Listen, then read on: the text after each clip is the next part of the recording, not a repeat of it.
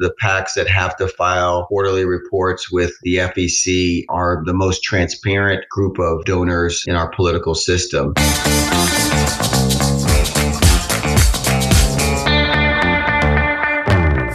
Welcome back to a new year, another season, and another new episode of the Facts About PACs podcast. I'm Michaela Isler, NABPAC's Executive Director, and I'm joined today by my co-host, Adam Belmar. Welcome back to the mic, my friend.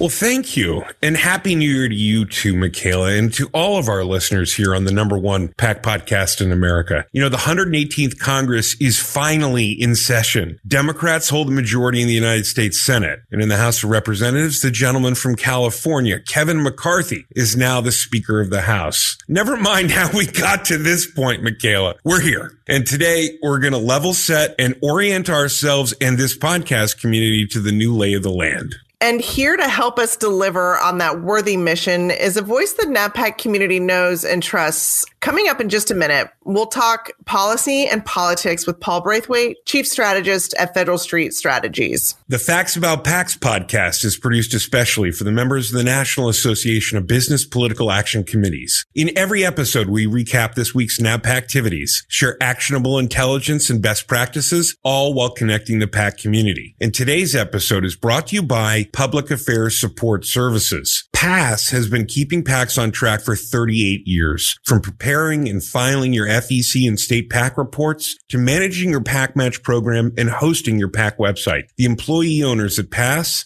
make your PAC programs and compliance their business. Thanks, Adam. And also, as always, thanks to PASS for sponsoring and supporting our podcast. Before we bring in our guests, though, I want to catch everyone up on a few of our upcoming NABPAC activities. Adam, we are kicking off the year with our first luncheon in our offices, and we're actually going to be taking a deeper dive into the 118th Congress and really what to anticipate in this 2-year cycle. And so I hope that our members will join us for our first luncheon on January 31st here in our offices up in Eastern Market. Yeah, that discussion is going to be in-depth, bipartisan. All of the resources of NABPAC will be there. We're lucky to have Paul as our guest today, but we'll probably only be able to scratch the surface. If you need the details, it's time for lunch. And joining us now to talk policy and politics in the 118th Congress is Paul Braithwaite, Chief Strategist at Federal Street Strategies. Welcome to the Facts About PACs podcast, Paul. Thank you, Michaela, and Happy New Year to you and Adam. As we get going here, I want to remind everybody about your background and experience, Paul. Long before you built Federal Street Strategies, you served for 6 years as the executive director of the Congressional Black Caucus. And before that, you held the position of special assistant to the Secretary of Labor and chief of staff at the Employment Standards Administration at the United States Department of Labor. You are a graduate of the Duke University Law School, and you also hold a master's degree from Duke in public policy and public policy analysis. And Michaela, if that's not enough, for those who are really willing to do their homework, this is what you find. He's also credited in the 1993 Hollywood movie, The Program, starring James Caan, Halle Berry, and Omar Epps. And so with that, let the questioning of the learned gentleman from Maryland commence, Michaela. See, you learn something new every day on this podcast. I've worked, Adam, we've worked side by side with Paul for these last 3.5 years. And I never knew, Paul, that you were a famous actor. Although I might make a little announcement today, too. We have something in common, Paul. I had my acting debut as an extra in The House of Cards. I was actually part of the Bolivian delegation in one of their UN scenes. So I'm excited for what's the truth of the story about your IMDb find, Paul? Yes. That's awesome. And given that the Golden Globes were just this weekend, Michaela, I'm going to put forward a nomination for you to get one next time for your House of Cards delegation debut. But Adam had to dig deep to find that one. That went back to my Duke years, and they filmed a movie on campus. And part of the deal with Duke is if you film a movie on campus, you've got to include the students. And so they cut a deal for students to be involved. And I went to the tryouts, and it turned out I was about the same height, same build as Omar Epps, and they drafted me to be his stand-in for the week, 10 days he were on campus. But Darnell Jefferson making his first appearance at tailback. Kane brings him up to the line of scrimmage. best part of the story is when you're in college, you don't have any money. They actually paid you to do that. So you were compensated for your time while you were also having fun. But it was my one acting claim to fame, and it was a lot of fun. That was 30 years ago this year. Well, what an incredible experience. And having been on one of those sets myself, it was really eye-opening and enlightening. So really cool stuff. Well, Paul, let's jump into it. For the benefit of everyone who is still digging out and getting settled from the holidays, can you give us just a high-level overview of the balance of power on Capitol Hill today and what we can expect to see unfold in the coming weeks? Yes. So we are off and running with 2023 and the 118th Congress. House and Senate are run by two different parties. The Republicans are in the majority in the House, and the Democrats kept the majority in the Senate. And what I would say is it's narrow in both bodies by a whisker. You have 222 Republicans in the House, and you have 212 Democrats in the House, and one vacancy. There'll be a special election at the end of February to fill a Virginia congressional seat that is open due to the passing of Congressman Donald McEachin. And in the Senate, it's 51-49. So 51 Democrats and 49 Republicans. But again, razor thin margins there. Both bodies now are organizing. They're getting their, forgive the cliche, they're getting their houses in order. That is, they're assigning committee seats to members of Congress. They are voting on leadership, as we all saw over the last week or so, and getting things in place for the work that will come soon. So, many of the things that are happening now are introductory, sort of organizing in nature. And then the real work starts in the next few weeks. They'll start to have hearings, and the bodies will start to do what they do, voting on various pieces of legislation and the like. Paul, we've got this new Speaker of the House who has to invite the president to come up and deliver a State of the Union. And of course, the reason that everybody is there is to help fund our government. And this new Republican majority says, hey, we're going to do it in regular order with 12 separate spending bills considered and sent to the Senate. Is there optimism from the members that you talk to about working together and actually achieving those goals? I think everyone starts off the year saying the right things, that we're going to work together. We're going to try to get things done for the American people. I was heartened yesterday, and you mentioned the funding of the government. This will be the first Congress where 4 female leaders will be the heads of leads on the Appropriations Committee, the House and the Senate. Chairwoman Kay Granger from Texas, Congresswoman Rosa DeLauro from Connecticut are the leads in the House. And in the Senate, Senator Chairwoman Patty Murray and Vice Chair Susan Collins. And Susan Collins and Patty Murray put out a statement yesterday and said, look, the only way we can make this happen and we can make progress is if we work together. Those members have worked closely for a number of years now, but I'm interested to see how the dynamic changes given the new leadership of both of those appropriations committees. But I do think, again, it'll be fascinating to watch as the year progresses. Everyone wants to say they want to do everything early. They don't want to wait till the last minute. They don't want to wait till the end of September to fund the government. If I was a betting man, and I'm not a betting man, we might be on a sort of level flat government funding here for the next couple of years, in that I don't think it's in anyone's interest to shut down the government. But I don't see them being able to come to an agreement on how much we should increase funding for those 12 appropriation bills that you mentioned. And so the default might be that, we'll just keep it level funding, and fortunately or unfortunately, that's a good thing for the government to stay open. But unfortunately, we may have to wait till the 24 election to get some sort of verdict from the American people on how they want to proceed or how they want their government to proceed.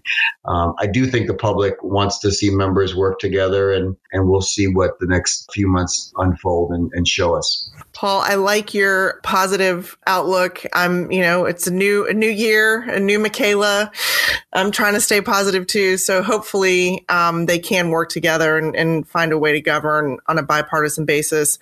Campaign finance is always a topic in the mix on Capitol Hill, but the recent arrest and indictment of the former crypto billionaire Sam Bankman-Fried has really stoked the flames and kind of brought to light some of the campaign finance discussions around dark money versus PAC money. Any initial thoughts or feedback you're getting on the fallout from that? Well, I think a lot of folks are alarmed both at the quick collapse of FTX and the countless number of people who had invested their money in the company, and it just seems like it has literally vanished. And so for them, I think members of Congress are concerned for their constituents and how they've been impacted, many losing tens of thousands of dollars. The issue that you brought up around the campaign finance issues that are also emerging from that, he was a prolific fundraiser, both in the dark money shell game of funding different organizations, both publicly and privately, that I think is getting a lot of scrutiny from the Department of Justice, and rightfully so, because when you've got tens of thousands, if not hundreds of thousands of people whose money have now been lost, you want to know, where did that money go? And it seems as though a lot of it went to influencing and buying influence with both Democrats and Republicans here in town. And as they peel back that onion, I am certain they're going to find things that we might not have thought were there, which is, again, a problem with the dark money super PAC world, where you contrast that with the PACs that have to file quarterly reports with the FEC and are the most transparent group of donors in our political system. It may be a blessing in disguise that, again, illustrates the point that you and the members of NABPAC continue to make about our role in the campaign finance system. Paul, are you hearing any feedback from members themselves about how they're feeling as their constituents talk to them about this? Yes. So directly, I haven't heard specifics from members on FTX.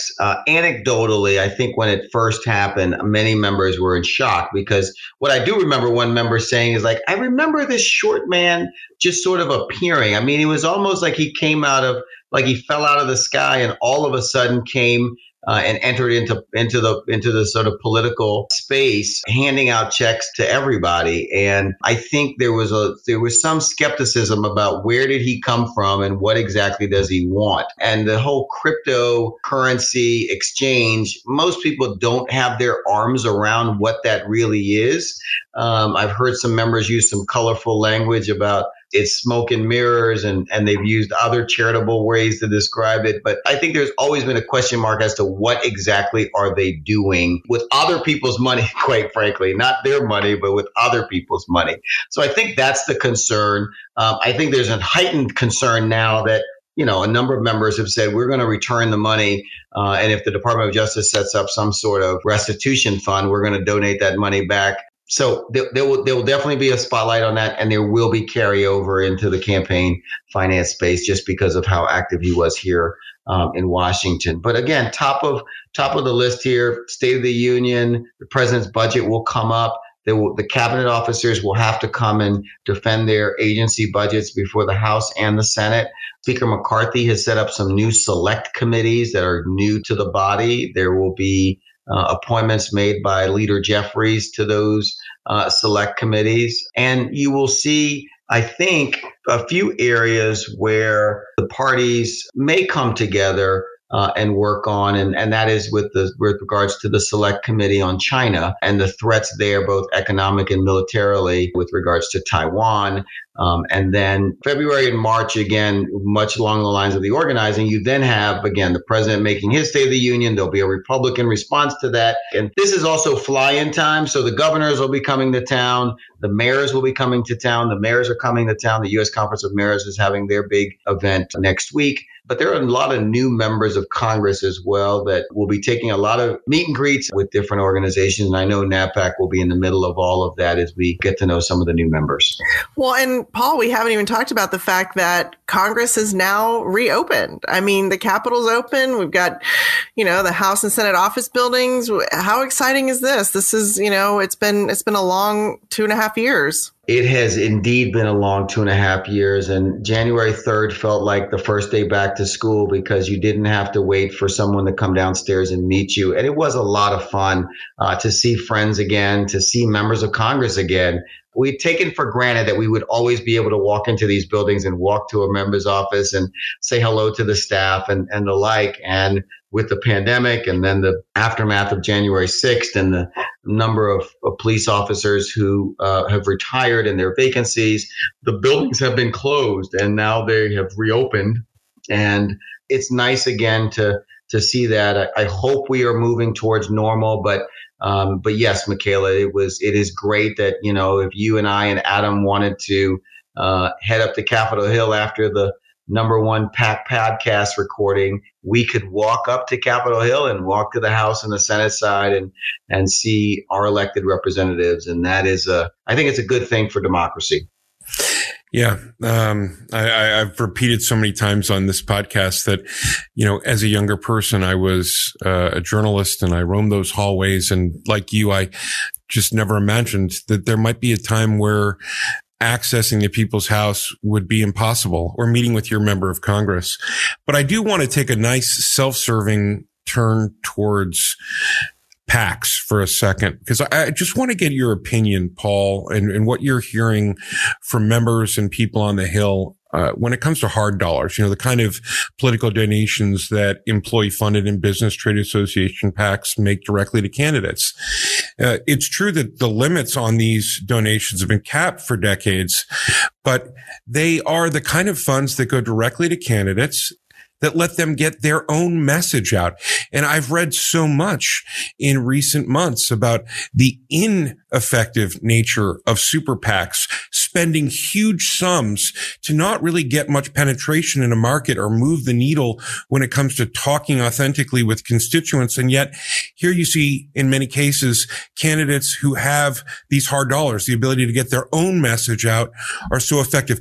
PACs are still relevant and that money's still important. Absolutely. And I think the 2022 election proved that once again, where a member's hard dollars sort of almost trumped the super PACs that were targeting them. They got better placement, they got better times, they got better rates. And I think members could and would tell you that. They don't like to be up against the super PACs because it forces them to continue to raise more money than they otherwise would. But I think the continuing lesson that you see now for a couple of election cycles is that the role of PAC donations in a very transparent way have succeeded in members being able to be elected and reelected. My sense is that a number of very learned professors will study that and will demonstrate that. I think everyone grabs the headlines that super PACs spent hundreds of millions of dollars on this race and tens of millions of dollars on that race, and yet they still weren't successful.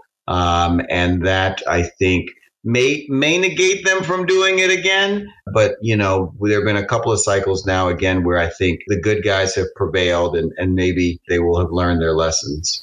Michaela, David beats Goliath a lot when it comes to these kinds of races and campaigns, and candidates know it and PAC directors know it.